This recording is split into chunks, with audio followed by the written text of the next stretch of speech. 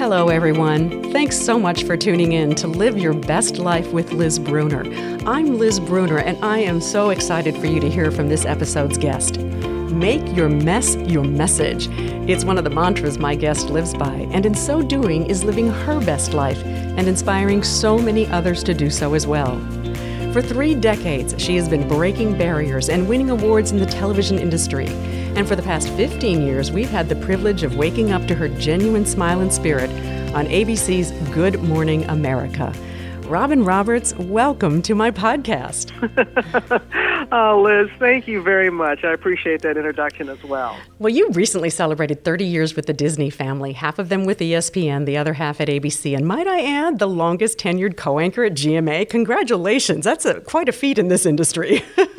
Well, wait a minute. Let me put my teeth in. I'm an old woman. Let me put my teeth in and say, thank you, there, Liz. No, it is a blessing. I had never in a million years would have thought that I would have had this kind of tenure and to be the senior statesperson, if you will, on morning television. And I'm just so incredibly grateful for all the opportunities that have come my way. Well, as I understand it, you played basketball and tennis, and your dream as a child, when you were growing up in Mississippi, you wanted to be a professional athlete. So this is where your life took you. You have done your homework, my friend. Yes, I wanted to be more than anything a professional athlete. In fact, when I was 12 years old, I was a state bowling champion back in my home state of Mississippi. And it was in college, actually in high school, that I realized I was not going to be able to play professionally, that little thing called ability that you must have. I had the heart and the passion, but not quite the ability. And there were not that many opportunities, frankly, for women at that point in athletics on a professional level. So I went to college, I majored in communications, and I decided my way of being a professional athlete would be a sports journalist. Yeah. And so I graduated from Southeastern Louisiana University, worked in local radio there for a while, then local television as a sports reporter and anchor, never wanting or had the desire to move into sports, into news. Sports is my comfort zone. Yeah.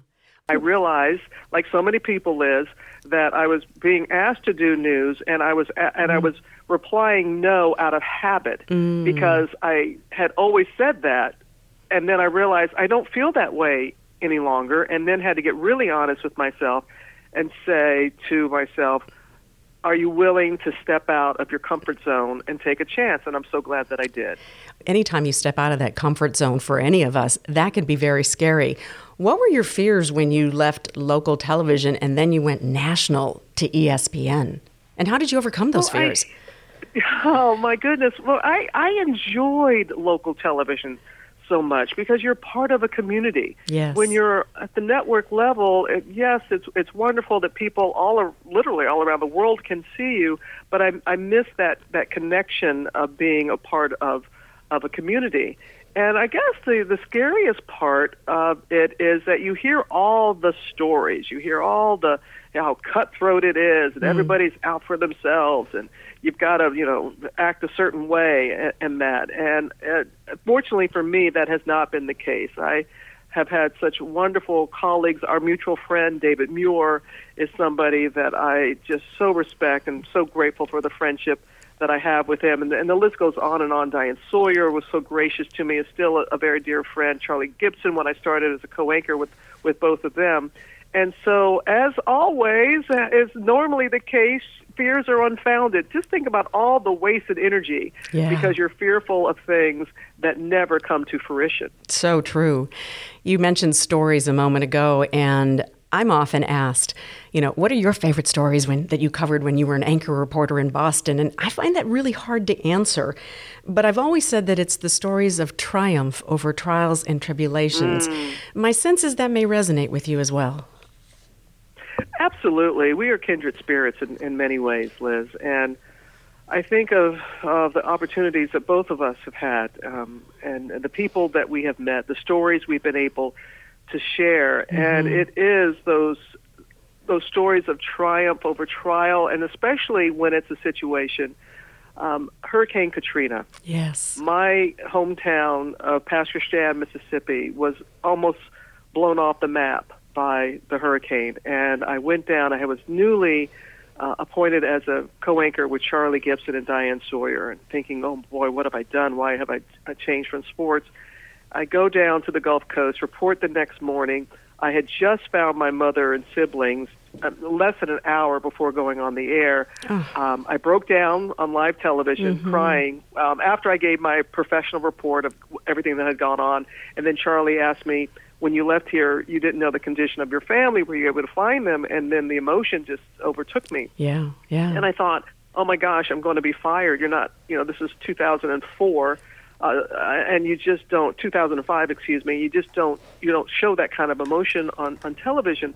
And just the opposite happened. And what I really appreciate about that story is how many people adopted my hometown and adopted areas that were affected by Hurricane Katrina, that they could tell that I was really moved and touched by what had happened and wanted to help in some kind of way, and the way that people all around the world responded. And it just showed me that even in trials like that, there's triumph in that. And I really appreciate those types of stories. But I think it too, Robin, it's your authenticity that came through in that moment, right when you were on the air and Charlie asked you that question. And it's the same authenticity that you showed when you were facing your own 2 life-threatening illnesses, breast cancer and a rare blood disease. How did you make the decision to be so authentic and to share that personal health scare with the world? How difficult was that to do that? It was difficult, Liz. I think because I had been so open with the public in 2005 and broke down and cried as I did, and how I was embraced, and it showed me, and I was smart enough to go, my gosh, people just want you to be real. They're not getting that. Yeah. And so it really encouraged me to go ahead and be my true self. So, but still, when faced with a diagnosis, and anyone who's heard those words, you have cancer, and you just go numb, and I didn't know how much I should share or what I wanted to share, and there was a part of me that, oh my gosh, I'm an athlete, and I've always professed to have this kind of healthy lifestyle, and look what's happened to me, and I don't want to be a bad example, and all these wrong things are just flying through your head. And my mom was almost like Cher in Moonstruck. Snap out of it! Come on, girl. What are you saying about that? Do you feel that way when someone tells you that they're ill? Do you think that they've done something wrong? And I'm like, no, ma'am. And she said, get out there and make your mess your message. You have a platform. You have health care. You have a good job. You have so many things that others do not have when they're faced with this kind of situation, this kind of health scare. So why don't you be their voice? Why don't you use this as a way to get the message out? Because of my early detection, which is no guarantee, but because I have been diligent in checking myself, that when I felt that lump, I went to the doctor right away, and the early detection helped save my life. And so that was my message to get out. And then unfortunately, the treatment, because it was such a severe case, that it was triple negative, which is a very aggressive form of breast cancer, and they had to treat it aggressively, and unfortunately it led to another even more life-threatening condition that was very rare that would happen. And again, I was able to get the message out about being a bone marrow donor. I didn't realize how many diseases and afflictions could be saved through a bone marrow transplant, like mine was saved because of my sister. And not all the time is a family member a match. You have to rely oftentimes on the registry. And so for us to be able to increase the registry, that was making our message. Absolutely. And I love that. That's from your mama, as I recall, make your mess your message. And you have so many wonderful quotes, and I think this is another one from your parents, the 3 Ds, discipline, determination, and the Lord.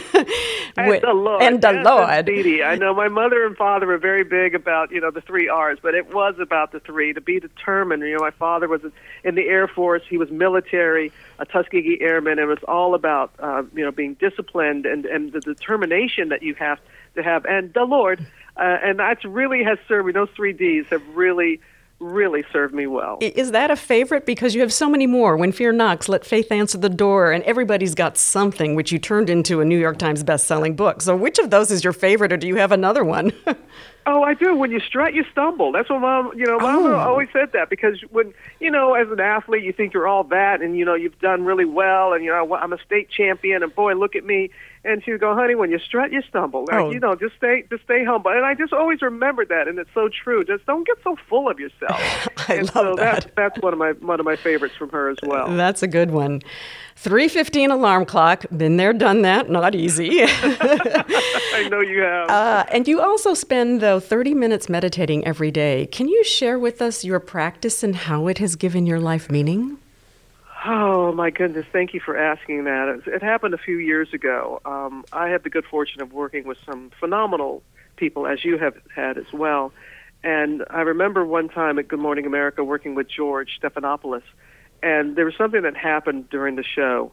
And I was just like, loaded for bear, like what is it? And I turned to him, and I'm thinking, like, if I'm angry, boy, he must really be. And I looked at him, and he was very calm. Oh, really? And I remember after that program, I said, George, what are you doing? And he says, I meditate. And he was the one who introduced me to it, and his instructor here in New York. Wow. And like many people, I can't meditate, I can't stop thinking, I can't quiet my mind. That's malarkey. It's not about that at all. It's about being mindful of your thoughts. And when you do have thoughts when you're meditating, recognizing them, pushing them gently away with your mantra. If nothing more, Liz, it's just being quiet for 30 minutes. It's just hearing your own breath. And I am so grateful. And I enjoy my work very much. It's very stressful. Every job is stressful. In covering politics and life, coronavirus and all these things, and I'm just someone that just internalizes so much, and I needed an outlet like this, and it has been the best practice I could do for myself. And I really encourage people, especially those who are like, I can't stop thinking. That's not about it. It's not about not having thoughts. There's no way you would not be alive if you did not have a thought. Exactly. So that's that you're supposed to, but it's just acknowledging that, recognizing it, pushing those thoughts away as best you can, and I'm just really grateful that George introduced me to it. You have said that you are a storyteller at heart, and now you're taking those skills into your next chapter as a movie producer in partnership with Lifetime Television. And your first movie aired in January under the umbrella of Beyond the Headlines. You must be so excited about this next chapter of your career. Why did you want to do this? Well, you can understand this. You want to exercise another creative muscle. Yeah. Television has been very good to me, and I enjoy it very much. Being a journalist, and I'm always a journalist at heart. That's why doing the movie for Lifetime, and thank you for all who watched it. It did extremely well. The story of Kamaya Mobley, a young woman who was stolen at birth, and raised as somebody else's child, and didn't find out until she was 18 years old that the mother that she raised her was actually her abductor. And the Beyond the Headlines is the real documentary where we talk to the real Kamaya. And I am just so thankful that I have this opportunity to be able to flex a different creative muscle. And it's all about, you can throw stats and figures at people, but you've got to do it through a story. You've got to give people a reason why to care about something. And Diane Sawyer, bless her heart. I love her. She taught me that. I love her. That what you do as a journalist, that the stories, that the reporting that you do, that hopefully it will cause a reaction that leads to action. You know what I mean? That somebody will see your storytelling and go, oh my, we got to do something about that, good or bad, whatever it is that you're sharing with them. And but at the heart, everything that I do, being a film producer now, it's about the narrative. It's about the story. It's about being finding another way to connect with people. Can you shed any light on what the next story is, the next movie that you're going to do? Liz, I like you, but I can't do that. No this teases? Is another thing I've had to learn in this business. If you give it up, you give up the goods too soon. It's I had to ask. I had to try. Of course you did. I wouldn't be doing my job if I didn't ask, right? Oh, right, exactly. Authenticity. To me, it is certainly one of the definitions of living your best life, which is why I wanted to do this podcast to begin with and why I so much wanted you to be a guest on the show with me. How would you describe living your best life? Thank you for asking that. And I love that that's what the title of your podcast is. And that's what I aspire to do every day when I say, Good Morning, America. Mm-hmm. I just really hope that I want people to live their best life. And for me, it's living life on your own terms. Look, I am very blessed and very fortunate that the profession that I have chosen and the level that I have reached has afforded me many opportunities, and I'm grateful for that. I did not get into this for recognition or for the paycheck. That was never my motivation, never has been, never will be. When I say live your best life, it's just that. It's just what brings you joy, especially as you get older, Liz. Yes. I was reading a book recently because I'm going to have a milestone birthday this year, and it said, go back to those things what brought you joy as a child. And I played a lot of tennis when I was younger. In fact, my scholarship at Southeastern was for tennis, but I played basketball instead. And I haven't played tennis and I can't remember how long. So this last vacation, I got on the tennis court and I felt like a kid again. And I'm like, why am I not playing tennis? And so I'm going to start playing again. And it's just being cognizant of people around you, of wanting to live your best life, but also those around you. I think that's the thing that really gets me. Living your best life is not totally on yourself, but I will say this: self-care is not being selfish. Correct. Self-care is something that is underrated, underappreciated, and we have to care for ourselves before we can care for others. And I think that is part of living your best life. So true. There is another quote that is a favorite of mine that's on your Facebook page. It takes courage to believe the best is yet to come. So, Ms. Robin, what is next? Oh, my sister Sally Ann was the one who said that to me when I was going through my last health woe, and she was the one who was my donor. And our mother had passed away shortly before I had the transplant, and I was just at an all-time low. And I just didn't want to really continue on. And she said it takes courage, and she knows that would really get to me because I know we are all stronger than we know. I know that I did not feel that had my parents both being deceased, Hurricane Katrina, breast cancer, MDS, the blood disorder, all these things that have thrown my way, and that I would be standing where I am, happy. I never would have thought that. So it does take courage to believe that the best is yet to come. And what's yet to come for me? You know what? For me, I didn't know I would be doing what I am today. Yeah. I did have a basic game plan because the athlete in me was like, okay, I'm going to graduate, and then I'm going to work in this size market for this many years, and then a top 10 market, and then all that. So I did have a working plan, but I never thought I'd be at Disney for 30 years, saying Good Morning to America for the last 15 years and counting. So I am not going to be anxious thinking about what that next is. I'm just going to be grateful that Lawrence and Lucy Marion Roberts instilled in their baby girl the courage to know that whatever that next is, I'll be able to face it head on and embrace it. And I'm looking forward to that next. And I'm going to share a quote from my mom to you, which is, the goal of living is to be able to absorb all of the pain of life and lose none of the joy. Oh, that's beautiful. Isn't that lovely? Wow. Aren't we fortunate? We are. That we have these things that our mothers have shared with us Mm-hmm. and stay with us. And I'm so proud of you, Liz, and for doing this podcast and doing what you have done for so long, and that is to lift people up, to share their stories. And you have found another avenue to do that and to encourage us to live our best lives. And I appreciate that very much. Well, your spirit and light are as bright as ever, and I can't thank you enough for joining me today. It's been an absolute pleasure to share this conversation and this time with you. Thank you so much. Thank you. And to all of you listening, thank you. May Robin's messages of hope and resilience inspire you. Until next time, be well.